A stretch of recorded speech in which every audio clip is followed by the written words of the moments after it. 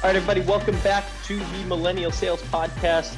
This is episode 267, Wednesday, December 15th, halfway through the last month of the year. This is the show where young salespeople come to learn about the craft of sales, up-level their career, make more money, get a great job, whatever it is that you're here after. This is the show to come for it. I'm your host, Tommy Tahoe. Pumped, y'all. I am a good combination of excited and very nervous for how the end of the year is going to play out here the last 2 weeks, as I'm sure a lot of you are too. So send in my best wishes, my positive vibes, my good sales karma all over wherever you are in the world, trying to close some of those last year deals and get yourself ready mentally and physically for 2022 and big shit popping off for that. God, we got a great episode. I wanted to save one of the better ones that I've done in the last few months for a week like this where, you might be under a little extra tension. You might be a little stressed. Shit may or may not go your way depending on where you are in certain deals and what happens outside of your control. So I really am excited about this episode. I've got Nikki Ivey. Let's talk about her for a second. So Nikki has been in sales in different capacities for over a decade now. Started in car sales, got into software, sold a bunch of different things, been a leader. She's right now working at Cultured Perspectives, and she is the head of growth development over there. She's a co-founder of the SDR Defenders, which was acquired by Pavilion and Revenue Collective as a community to kind of back up the SDRs.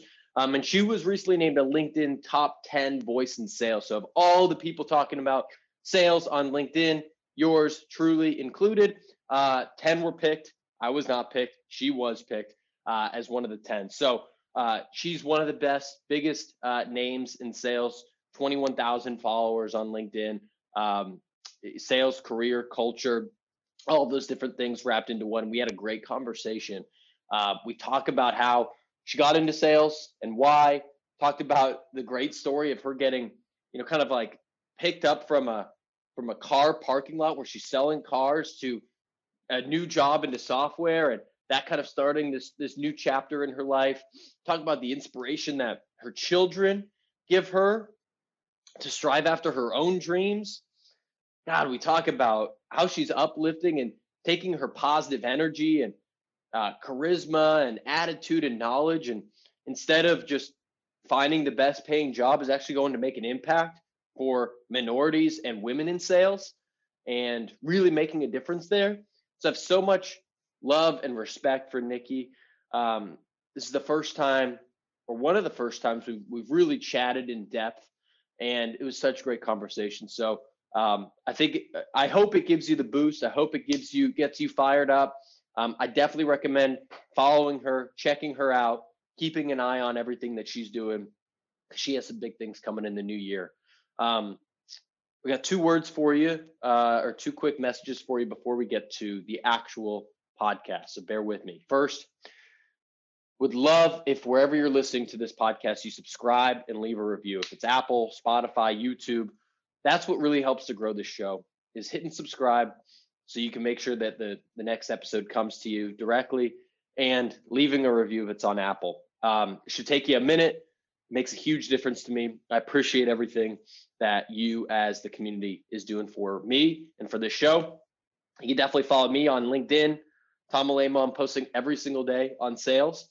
And then I want to give a shout out to our sponsor, the OG sponsors of this podcast, Postal.io. Postal helps create curated marketing experiences and sales experiences. So you can send, whether it's a Starbucks gift card, wine, flowers from the local florist. You can create events for your prospects. So you get your top 10 customers all together for a beer tasting or something like that. They're changing the game. And in a world where we're not meeting people on site either at all or not very much, it's a great way to build those relationships digitally, which is only going to become more important. So check them out at Postal.io. Check me out on LinkedIn and hit the subscribe button. And without further ado, let's get into my conversation with Nikki Ivey. Let's go.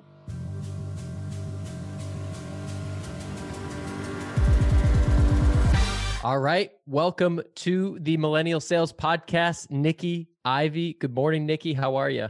Good morning, Tom. I'm doing well. You, as we said before we got started, you woke up on the right side of the bed. You're feeling good today. I did.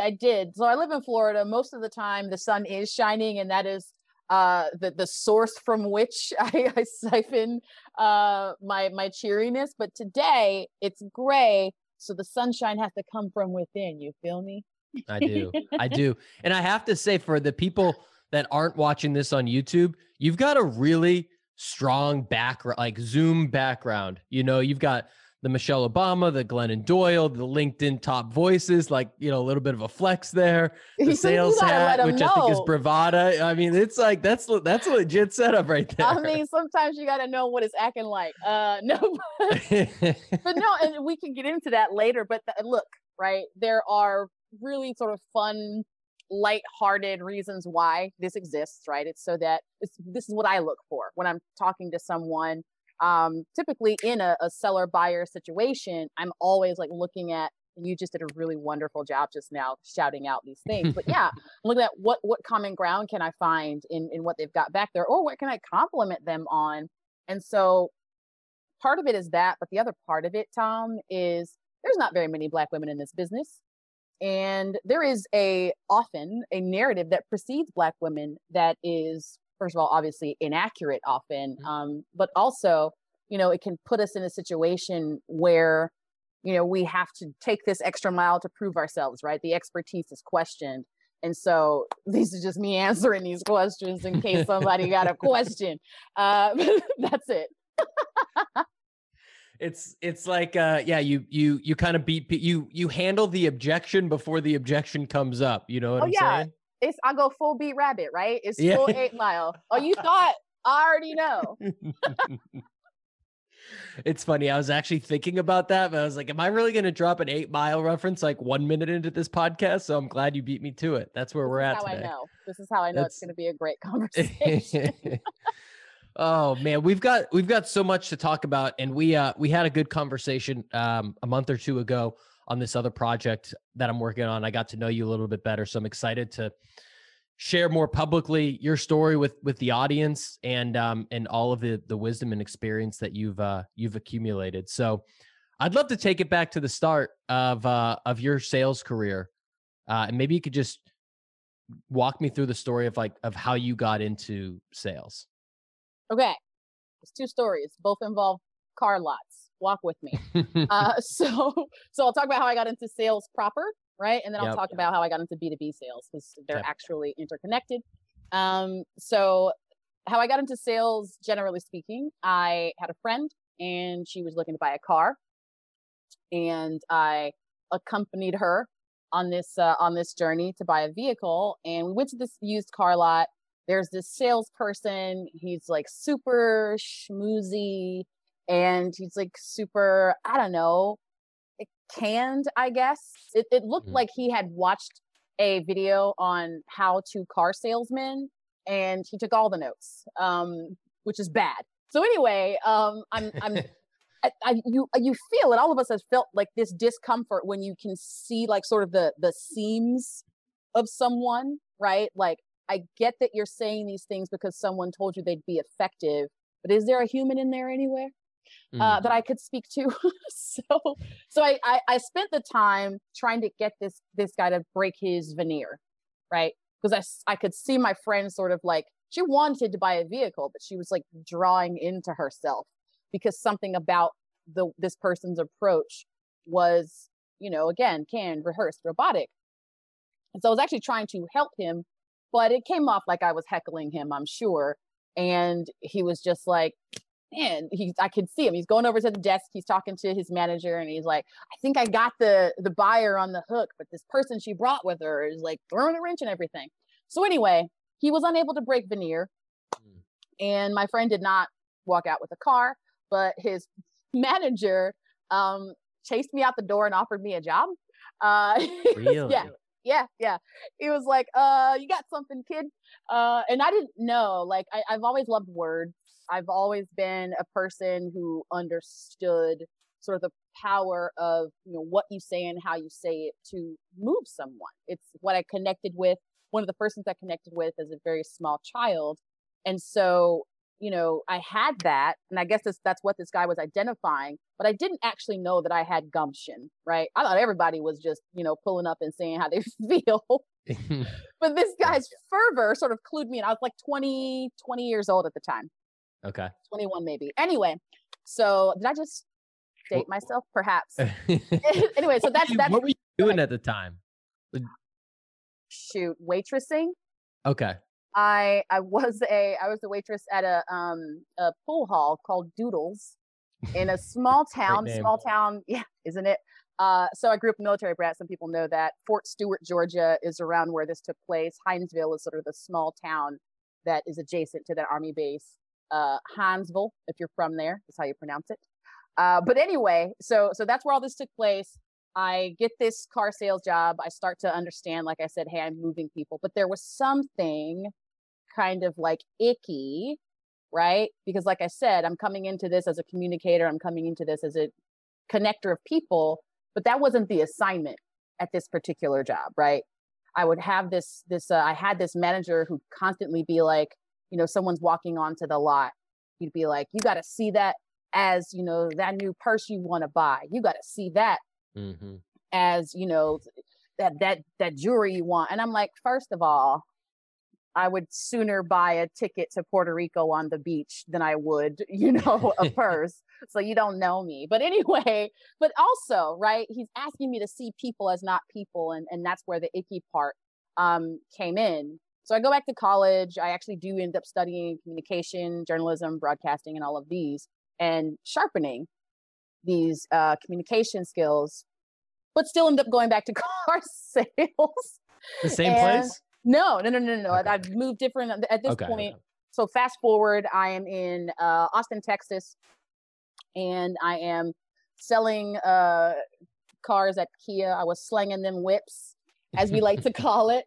And I was on a test drive with this guy, and we had such a fun time. And we get to the end of it, and he's like, so you were here all day last Saturday when I came to look at cars. You've been here with me all day this Saturday, right? And you've been talking. I know you're here all the time. Like, did you know that with your skill set, you could work in the air conditioning? No, he was like, you could actually sell what I sell, right? You could sell software. Have you ever thought about that? And I was like, I didn't even know that was a thing you could get paid for, right? It makes sense now. Like, of course, somebody has to sell it. But at the time, I had no idea. And he's like, yeah, you should meet my boss. We're hiring.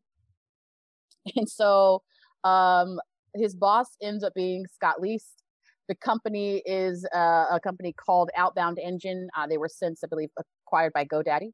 But anyway, I walk into this place. It's sort of a cattle call interview. I don't know if they even still do these anymore, but they did this a lot on the B2B, the burgeoning B2B tech scene in Austin around 2014, 2015.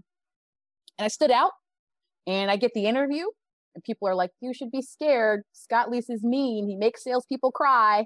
So I kind of was like, how am I going to nail this? What can I do? This is, again, I've never spoken to this person before. He's still actually building his brand and his career at the time. So it wasn't like it was ubiquitous, right? And anybody who's in B2B sales knows who this person is. I had no idea. Yeah. Which I want him to hear that. I didn't know who you were, Scott. You weren't that important.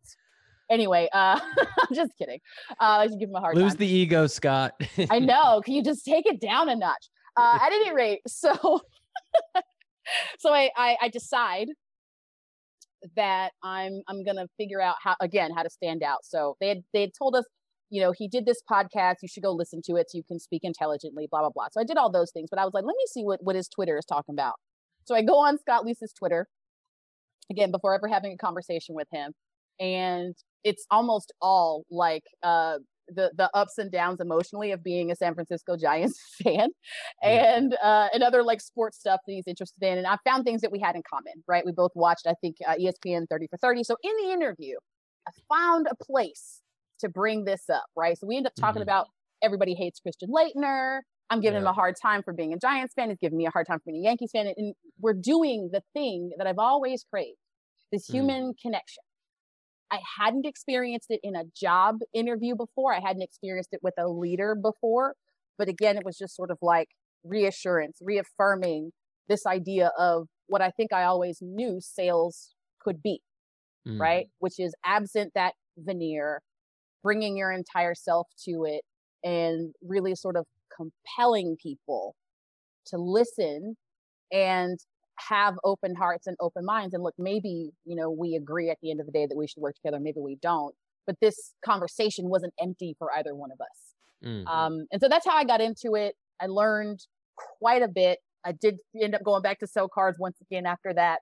It's fun, y'all. But anyway, so that's how I got into it. And, I guess the rest is not quite history because I'm still like here and whatnot. So how was it? You obviously got the job. Yes. What was it like working for him? As I didn't know that was his reputation in 2014 as the leader that made sales reps cry. I didn't know that happened. Well, sometimes it's good and bad. I'll tell you this. I cried in my interview, but it wasn't because he was mean to me. I cried in my interview because he asked these really piercing questions about, like, but why are you here really? Right? Like, why is it, I hear you saying that you want to be able to have more time with your family, and car sales isn't conducive to that. Great. I hear you saying that you want to make more money. Get it. Great. But why are all of those things important? And, my answer to the question, it surprised me that I cried. I would always think that if I did, I would probably not get the job. Right. But I think maybe it was the vulnerability for him. At any rate, so I start to answer this question, and I'm telling him this true story of a time when I'd gone to pick my kids up from school, and my little boy was like, "Can we get an ice cream cone at McDonald's?" And I didn't have the 50 cents to buy my child an ice cream cone. He would ask me things like, hey, I want to sign up for soccer. I want to do this. I want to do that. And I just I wasn't in a place where I was gainfully employed enough to be able to get those things for him. And it's not even things, it's experiences this little boy is asking me for. Experiences that my parents got from me and that I believe were enriching, but I was in such a tough and painful place. And I'm thinking he could tell, right? He cared to see it. And clearly that stuck with me. It's why we're still friends. But working with him was constantly, just because it takes me a long time to like learn things when it comes to like treating myself well. But that was a lot of the sort of coaching that he would do with me. It was like, Nikki, I can see that, you got a few no's before lunch. And then after lunch, the activity is plummeting, right? Or after lunch, I can hear that, you sound a little bit defeated. What's going on? And I was like, well, I did bad and I'm mad at myself for doing bad. And he's like, we don't like do that here. He's like, it's not productive to punish yourself for things not going your way, right? For the outcome. As long as you did what you were supposed to do, leading up to whatever this outcome is, like, it's just not productive. And I hadn't, like, folks had tried to tell me that before, but I was hearing it more as, don't pretend like you don't have emotions about losing. That's how I was hearing it before, right? What Scott was telling me was, of course you have those emotions, channel them into this other direction. I don't know if you guys have ever seen the movie Red Dawn with Patrick Swayze. If you haven't, there's this line where everybody is sad. You're so young, you probably, of course not. But there's this line where everybody's sad because something tragic happened. I won't spoil it for you, but the line is, let it turn into something else. And so Scott was encouraging me to let the hurt, the pain of this rejection to turn into something else. And a lot of the time I was able to do that. And so again, I learned a lot there. And I'd say those are the things, right? Is being, having it demonstrated how to productively embrace the ups and downs in a sales environment. And he did a really, really good job. I guess 3 things. So there was that. I still haven't met a person who writes a more sort of engaging and effective sales script than the ones I learned from when I was working with Scott. And there's a culture of training in this place. We were all full cycle reps. A lot of us were just folks that walked in off the street and never sold a thing in our lives when it came to software. But the training was so the focus of that team and of that culture. And everybody was in on it, that I think it was probably the best possible foundation I could have had coming into B2B tech sales. And, a lot of folks don't know, because I was only there for like 3 months before I, was like, I don't know, and went back to car sales before I ended up getting my life and going back to B2B tech sales once and for all. Yeah. I think, first of all, in 263 episodes, no one's ever brought up Patrick Swayze on this podcast. I can guarantee you. So yes. If that's all we're going to take away from this conversation, we've got that. But I think, I love the story of you sitting down with Scott the first time you meet him, and him getting to that level within you and trying to understand, like, what is your motivation? Like, what's bringing you here, and what's really kind of like deep seated. And I remember when we talked a month or two ago, you were talking about your ambitions, and you were talking about, being a mother, and that I'm paraphrasing you, but so you can correct me where I'm wrong. But you said, if I shrink my dreams, all I'm doing is teaching my kids to shrink their dreams. I'd love for you to talk about that for a little bit. Yeah. And that's something that I have to think about and be intentional about on a regular basis. Other moms will know this, or really anybody that's been on the other side of it that wasn't a mom themselves, but been a young person trying to, pursue a dream, and having, adults in your life or leaders in your life tell you that your dream is not practical enough. I have faced a lot of adversity in my life. I have faced a lot of failure in my life. And that makes it incredibly difficult to dream again at all, because there's such a risk involved in that. And so I had started to, it's one of the reasons I left Outbound Engine so quickly. I was like, this isn't like, I can see other people winning here. I can see me winning here, but is it really going to be all it's cracked up to be? Am I really going to be able to get this sort of stratospheric success? Or do I just want to go back and do the easy thing, which is charm people in person and have fun driving cars and sell this tangible thing? And then I found, or I sort of came to realize through my relationship with my oldest son, that is what he was learning. We were at, my whole family, I have 4 kids and a husband, and we were at Waffle House one night, and we're having fun, right? We always have fun. We're a fun family.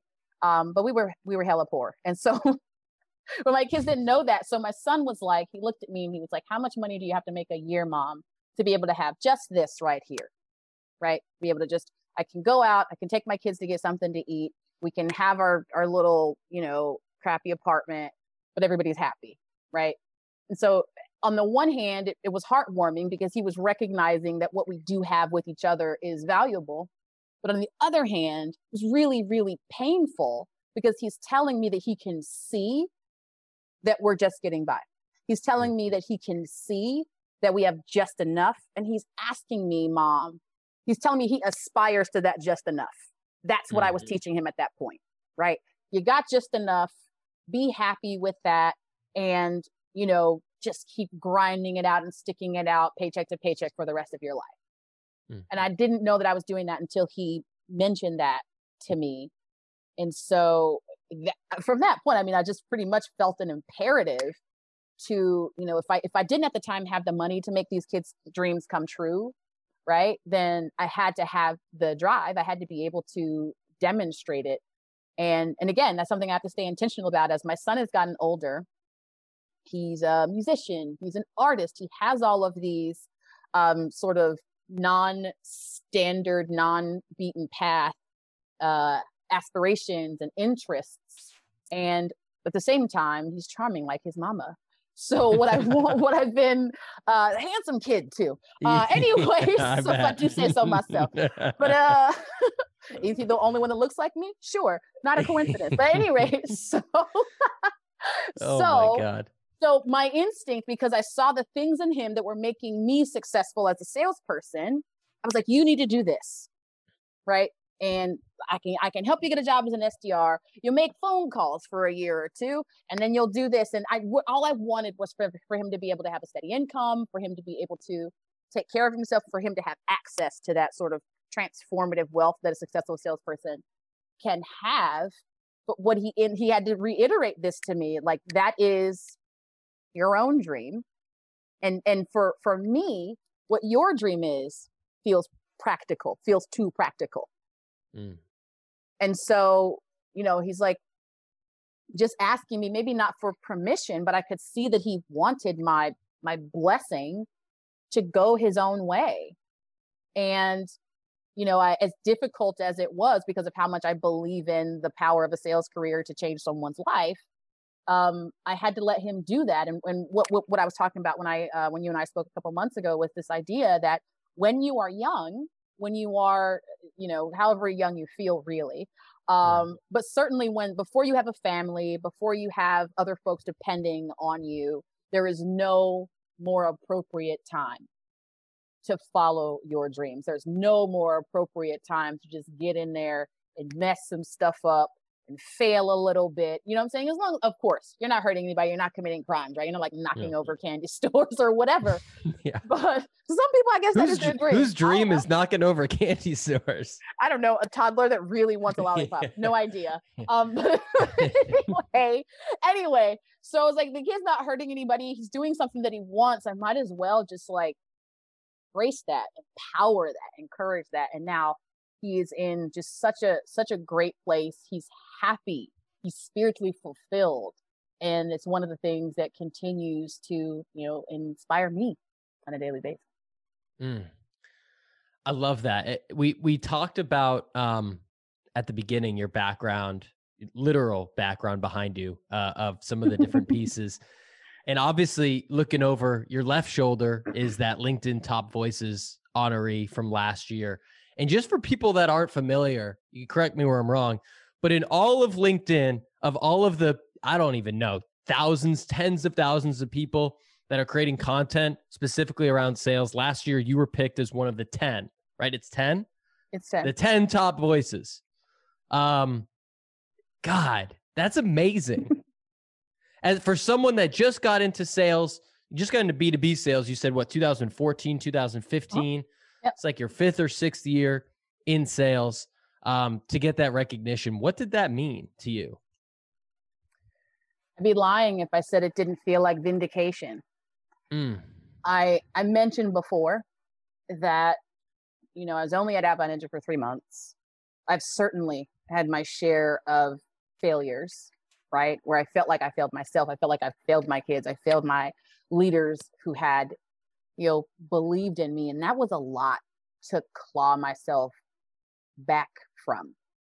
You add to that the fact that the voices that had been emerging or that had been sort of, revered as the sources of truth, the subject matter experts in this space, they didn't look like me.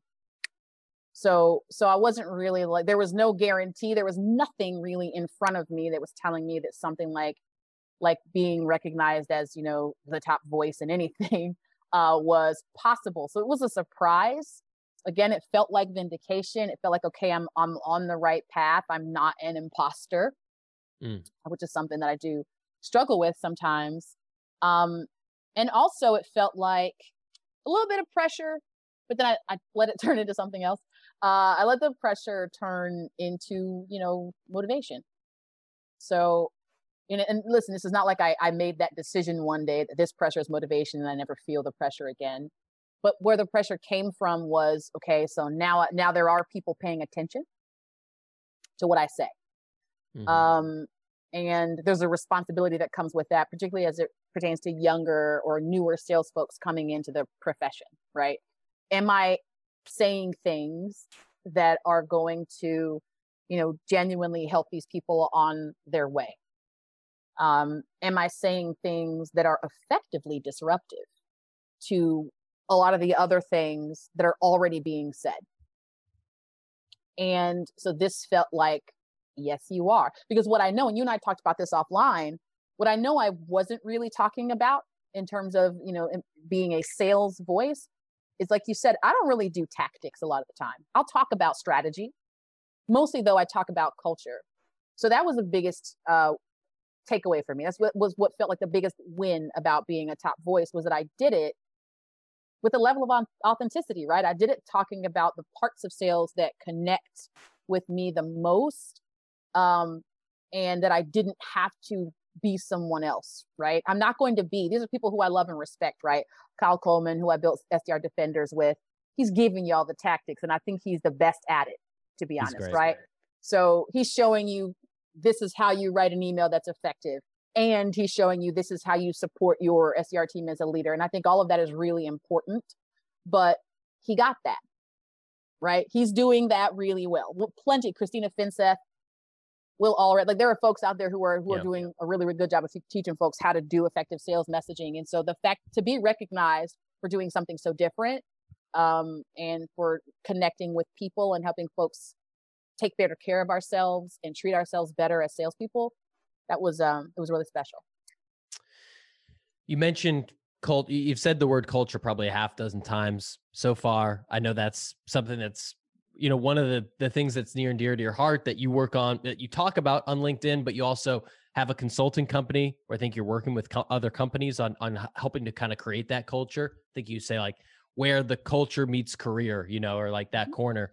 So could you talk a little bit about where we are from a sales culture? I feel like there's been a lot going on, obviously last year with COVID, with Black Lives Matter, with it felt like the world was getting turned upside down.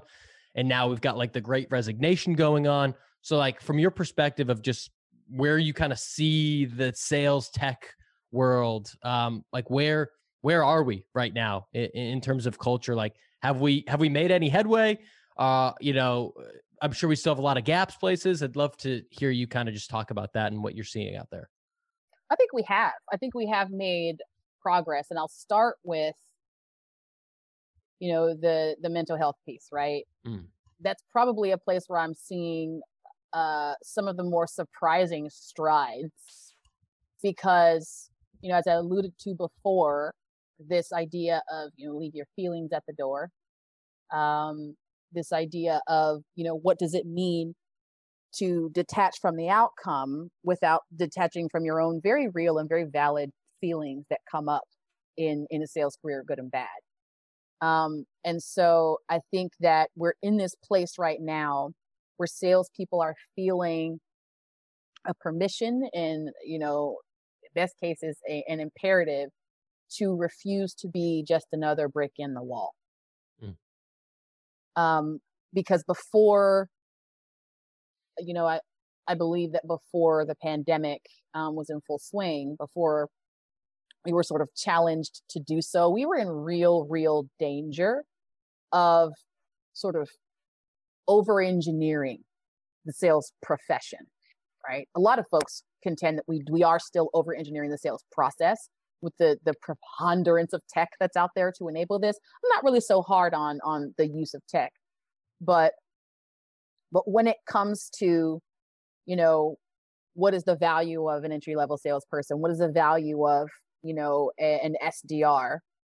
That wasn't coming from the top often, right? There were folks who were getting it right, few and far between, but we were being taught as salespeople to put ourselves and our real emotions and feelings, not just second, third, or fourth, but to pretend again that they didn't even exist. And for a lot of us, it was the only way to cope, right? If I stop for a second and think about how this rejection makes me feel, if I stop for a second and think about how it feels to have, my hard work overlooked because my title is SDR and not AE, then who would even stay in the profession, right? If that is, there isn't some other supporting system coming underneath. And what happened when we saw sales folks let go in droves during the pandemic was these communities started to come up, and that became that support system. It became, this groundswell where folks are like, you know what? I'm not the only one who feels sad sometimes when the rejection happens too many times in a row, right? When the quota is missed too many times in a row, these existential crises, we've all done it, right? I've certainly boiled myself down to my quota. If someone asks me, Nikki, how are you doing? Just how are you doing? I can't answer that question without it being about my quota. Well, I'm pacing to goal or I'm not. Yeah. You know what I mean? I'm 150% of quota. I guess that means I'm doing great. Right. And, I had to have my family. My husband would be like, that's not what I asked you. Know? But we were doing that to ourselves. And then these communities came up and encouraged us to stop doing that. And I think that has a lot to do with, why we're not going to take it. Why, why the salespeople have refused, to accept that as a status quo. And then you have organizations like Uncrushed, which I'm a member of the board, as we're going to have a podcast coming out pretty soon. It's going to be so fun. It's going to be salespeople talking about just this, right? They're going to be salespeople talking about how they approach mental health in a sales career, the impact of mental health on a sales career. At any rate, that part, I think we are making significant progress in. You mentioned the Black Lives Matter movement, and it's real implications in the sales world, because and I won't get into it too much, but unfortunately it looked like we got to a place where folks sort of knew, right? If you've been on the sales floor, you've been in a B2B tech company, and you are white, male and straight, it was mostly y'all, right? It was your colleagues were mostly white, male, straight people, but no action was being taken then. That felt like, I don't know how it was supposed to be, how it would always be, because we couldn't do anything about it. But with the sort of fervor and the refusal to take it in the wake of the death of George Floyd, it wasn't possible to do that anymore, right? Because that was being directly challenged, right? How long have you been in this profession as a leader and let it be okay with you that you did not have anywhere near a diverse team? How long have you been in a position of hiring salespeople, that is ushering people into this profession, that you weren't intentional about making sure that access to this profession was as democratized as possible? The answer for most people is the whole time, right? And so where we are right now, with that being challenged directly with communities like Sales for the Culture, which I'm also on the board of, which is you're busy, girl. No, it's community. We're about 1,000 Black sellers. Functions almost like an external ERG, right? Because you have a bunch of people who are in sort of spread around the world. We're global. There are folks in, Galem's part of it, right? Of course, she's in the UK. We have a bunch of folks in the UK, folks in Canada, folks in other parts of Europe, India, all these things. But so those folks, though, we're still one of the only or one of few in their environments. And so now we're all together, and sometimes it can be like a sanity check, right? Like, this thing happened or was said or was done, and I feel like it was a little microaggressive, but maybe up to, but when we all get together, it's like, no, actually, there are iterations of this happening to sales folks of color all over the world, and now we have this solidarity. And we're also about that skill up. So, things like this are, I think, what's going to be our way out or way in, however you see it, into the future of sales.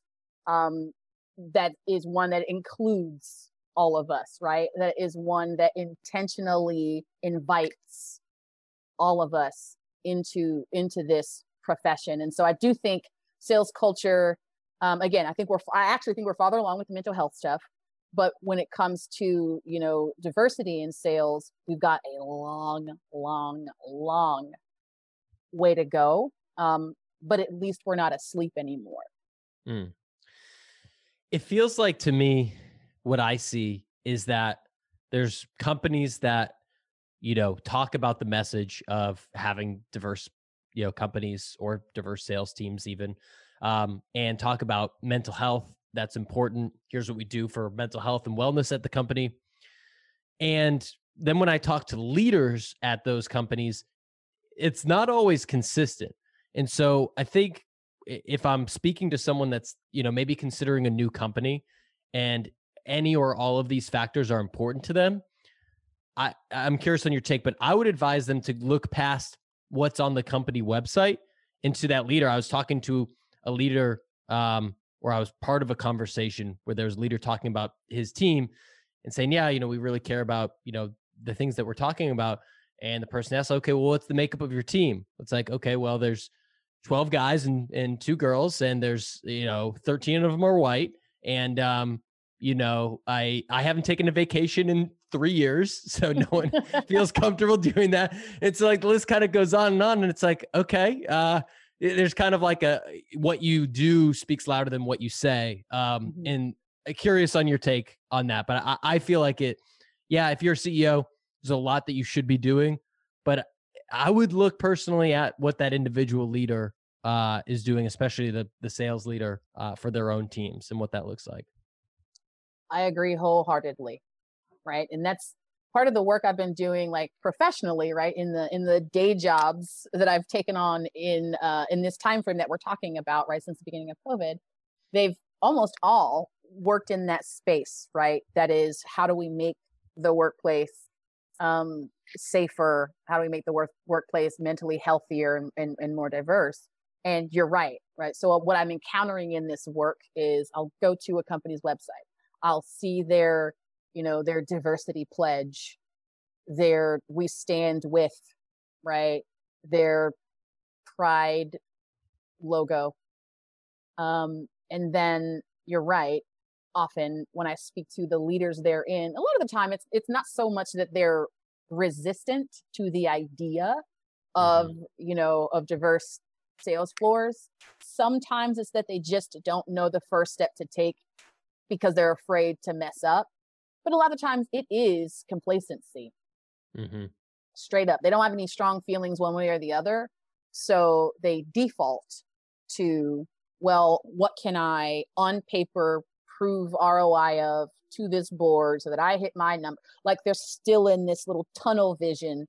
And the irony though, right, is that what we know about how diverse teams perform versus those that are less diverse, what we know about how teams that talk openly about vulnerability, about mental health, is that those teams perform better than teams that don't. So in choosing to have this tunnel vision, in choosing to be afraid to take a step because what if it messes up everything I built here, you're actually shooting yourself in the foot. You're actually, alienating groups of people who could make your organization better.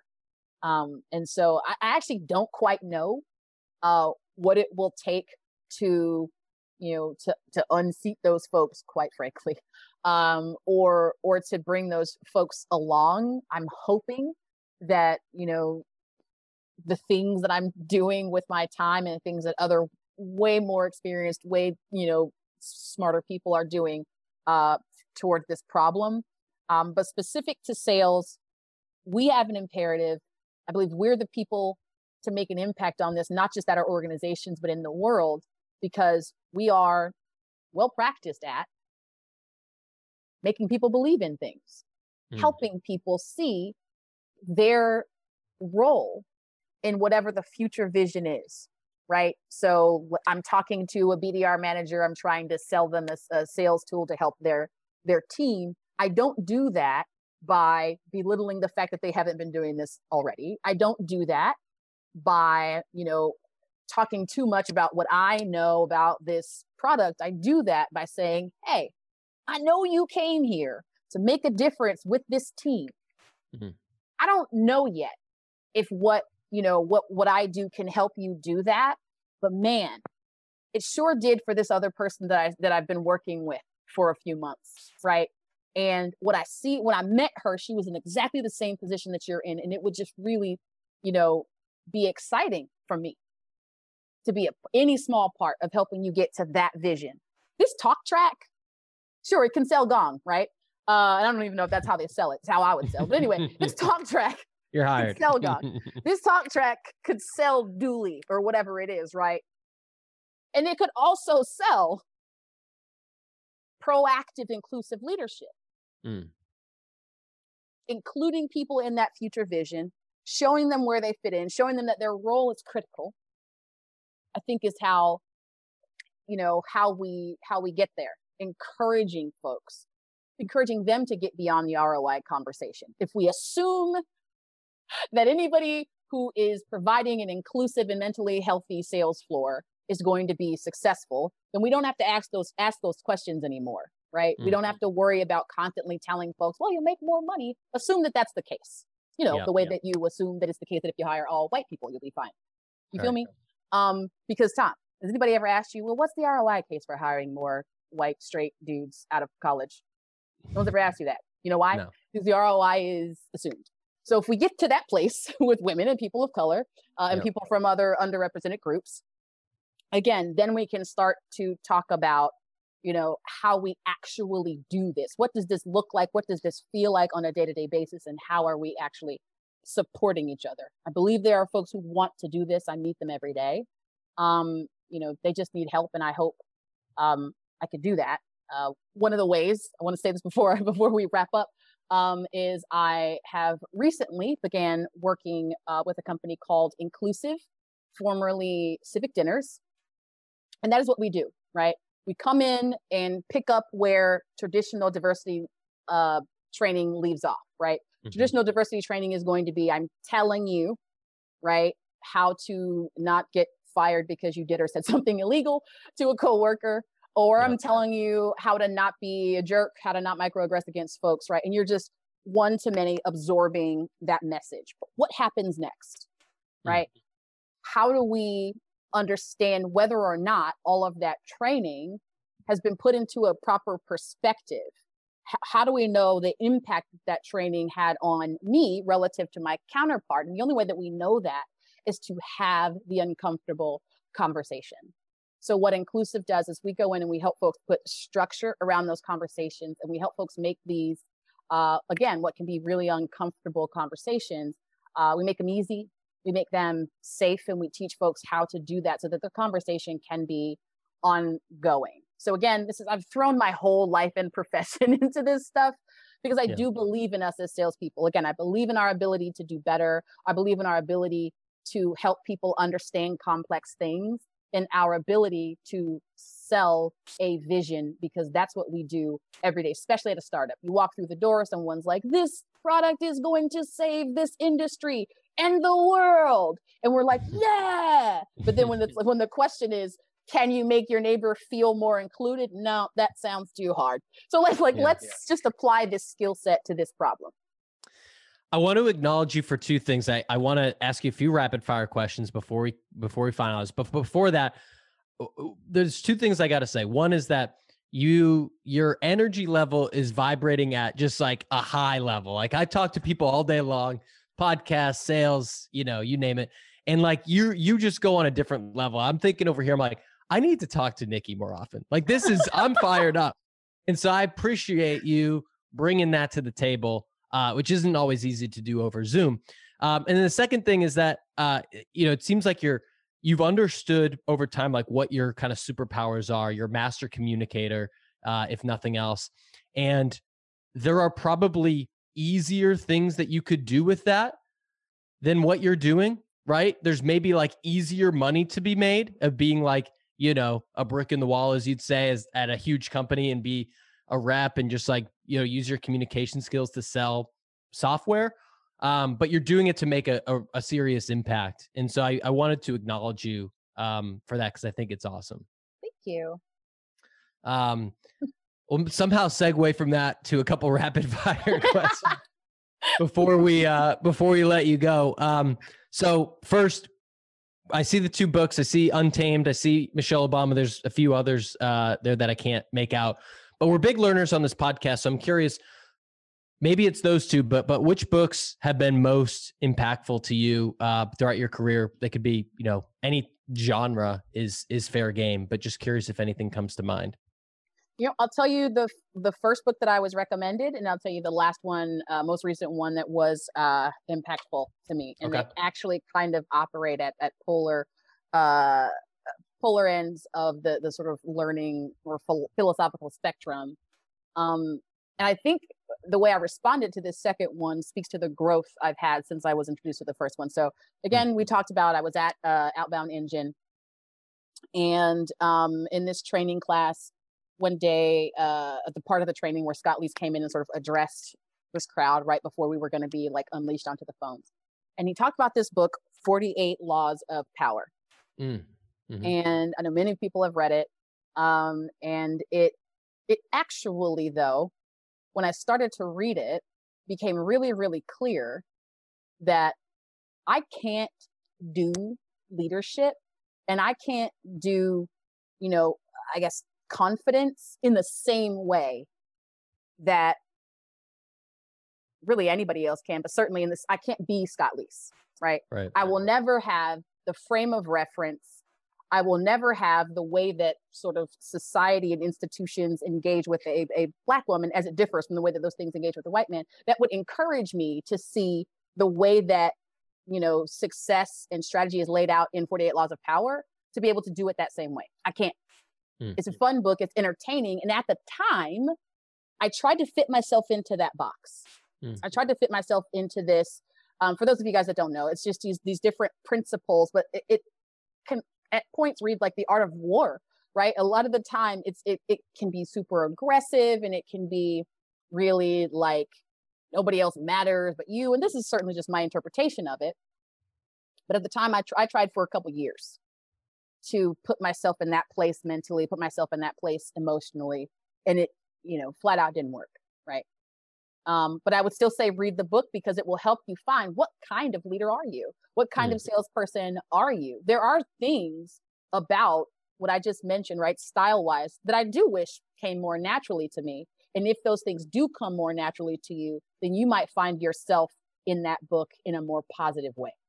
Right. Yeah. But I was so glad that I read it, because again, it helped me understand who I am and who I am not as a salesperson, as a communicator in general, right?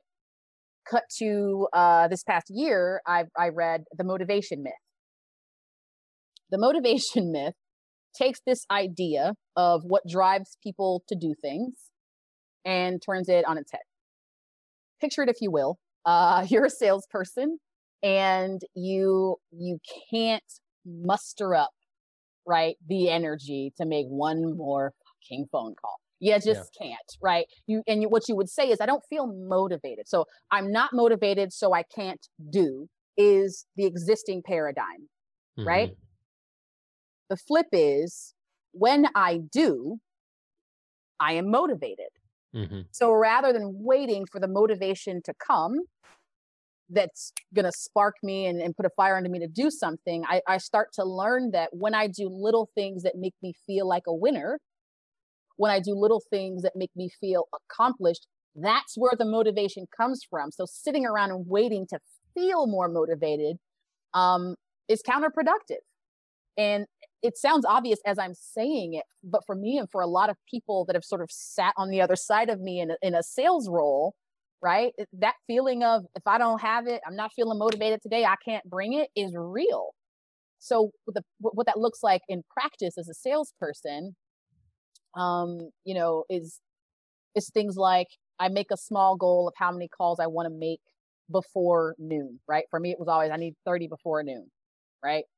And when I accomplished that 30 before noon, it was so much more difficult for any no to hurt me, because I'm already a winner, right? Yeah, I'm motivated to keep going, because I know that getting through 30 cold calls before any time, right, can be difficult when it's this environment with a high volume, high rejection type situation. So I already know I won.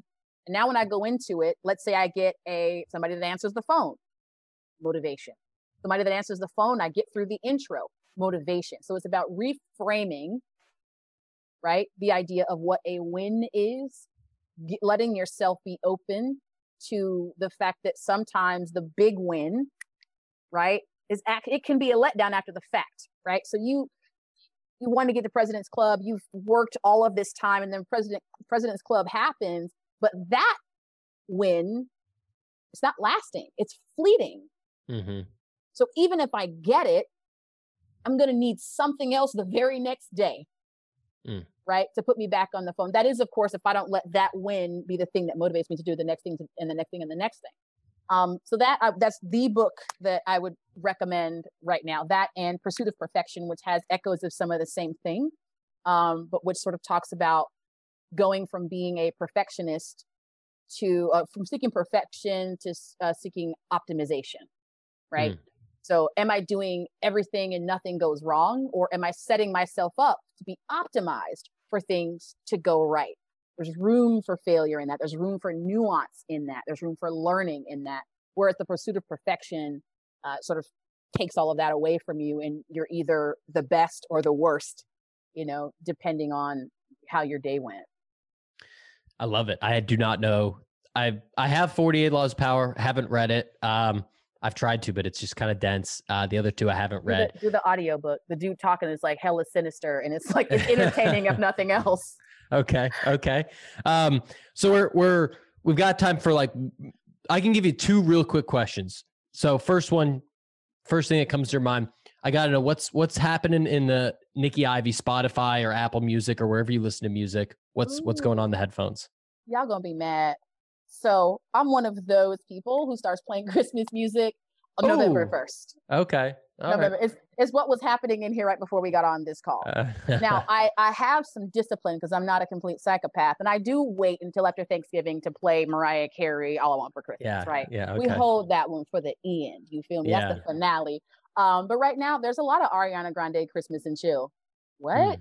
It's so fun. It's such a fun Christmas album. Obviously, Pentatonics, all of the Christmas stuff that gets on people's nerves who don't like Christmas music, but that makes me so very happy. I love it. Last question for you. Who would you want to see on this podcast after you? Ooh, I feel like the people I'm going to name have already been on here. So I'll skip those. That's all right. We could get around to who's top in mind for you. You've had Galem on the show. I have. Of course. Okay. Love Galem. There is a gentleman who I work with, who actually is the founder of Culture Perspective, the consultancy that I work at. And Marcus Knight is his name. Mm-hmm. Have you had Marcus Knight on the show? No, I don't know Marcus. Marcus is a friggin' star, right? He's got 3 successful exits under his belt. He's a super successful dude, and he's one of these people who right now in my life is, probably the strongest supporter, the strongest influence, because we met in Sales for the Culture, and he instantly saw something in me. But more than that, why you should have him on the show is not just because he believes in me, but because he's so smart as a leader. And what we do, right, in him forming Culture Perspective, I'll say this as fast as I can, because I know that we're at time. But he started Culture Perspective because he, like what I just described, in a sales career, very rarely saw sales expertise coming from Black people, right? You get assigned books, right? You start a job and they're like, hey, read 48 Laws of Power, or, read this book or that book. And most of the time, those books that you're recommended are by folks who do not look like you if you're a Black person. And so then you start to let this idea sink in over a career that sales expertise comes from white people. Sales expertise has a face, right? Yeah. We know that it doesn't, but that's what it started to feel like. And Marcus has taken that with Culture Perspective and turned it on its head. That's the energy we're bringing into the startups that we consult, is without even having to say anything, this is where sales expertise can come from. And that kind of expertise can propel your organization to the next level. So have him on the show. He will tell you hashtag all the things about sales leadership, sales culture, and how he's helping new salespeople win. I love it. Nikki, this was great. My only regret, I wish we booked 90 minutes instead of 60. This is awesome. Before I let you go, definitely let people know the best place. I assume the best place to reach you is on LinkedIn, but if it's not, let everyone know the best place that they can hit you up with questions or if they want to connect with you. You know what? LinkedIn is actually my LinkedIn inbox is a bit of a dumpster fire right now. Yeah. Oof. So I likely, if we're not already connected, I wouldn't really recommend that as a place to reach me. My Instagram. Okay. Don't nobody care about me on Instagram. These people do not know who I am. And so I would be flattered and excited to get messages on either Instagram or Twitter from folks listening to this, because again, those are places where I don't quite have the audience or the connections that I'd like to have, because I think it's a little bit more of an intimate and personal tone on those platforms. What's your handle? Is it just Nikki Ivy? Oh, you're right. It's No Nikki Ivy. So not no as in rejection, but as in get to know. So KNOW Nikki Ivy on both platforms, Instagram and Twitter at No Nikki Ivy. I love it. Nikki, thanks for spending the time. This was great. Thanks so much, Tom. It was so much fun. Thanks for checking out that episode of the Millennial Sales Podcast. We're in the home stretch, November and December of 2021. Let's close this on a strong note. Please make sure you're subscribed wherever you're listening here. They'll help me grow this show and provide better content for you. Otherwise, hit me up on LinkedIn, Tom Alemo. I'll see you there. Peace.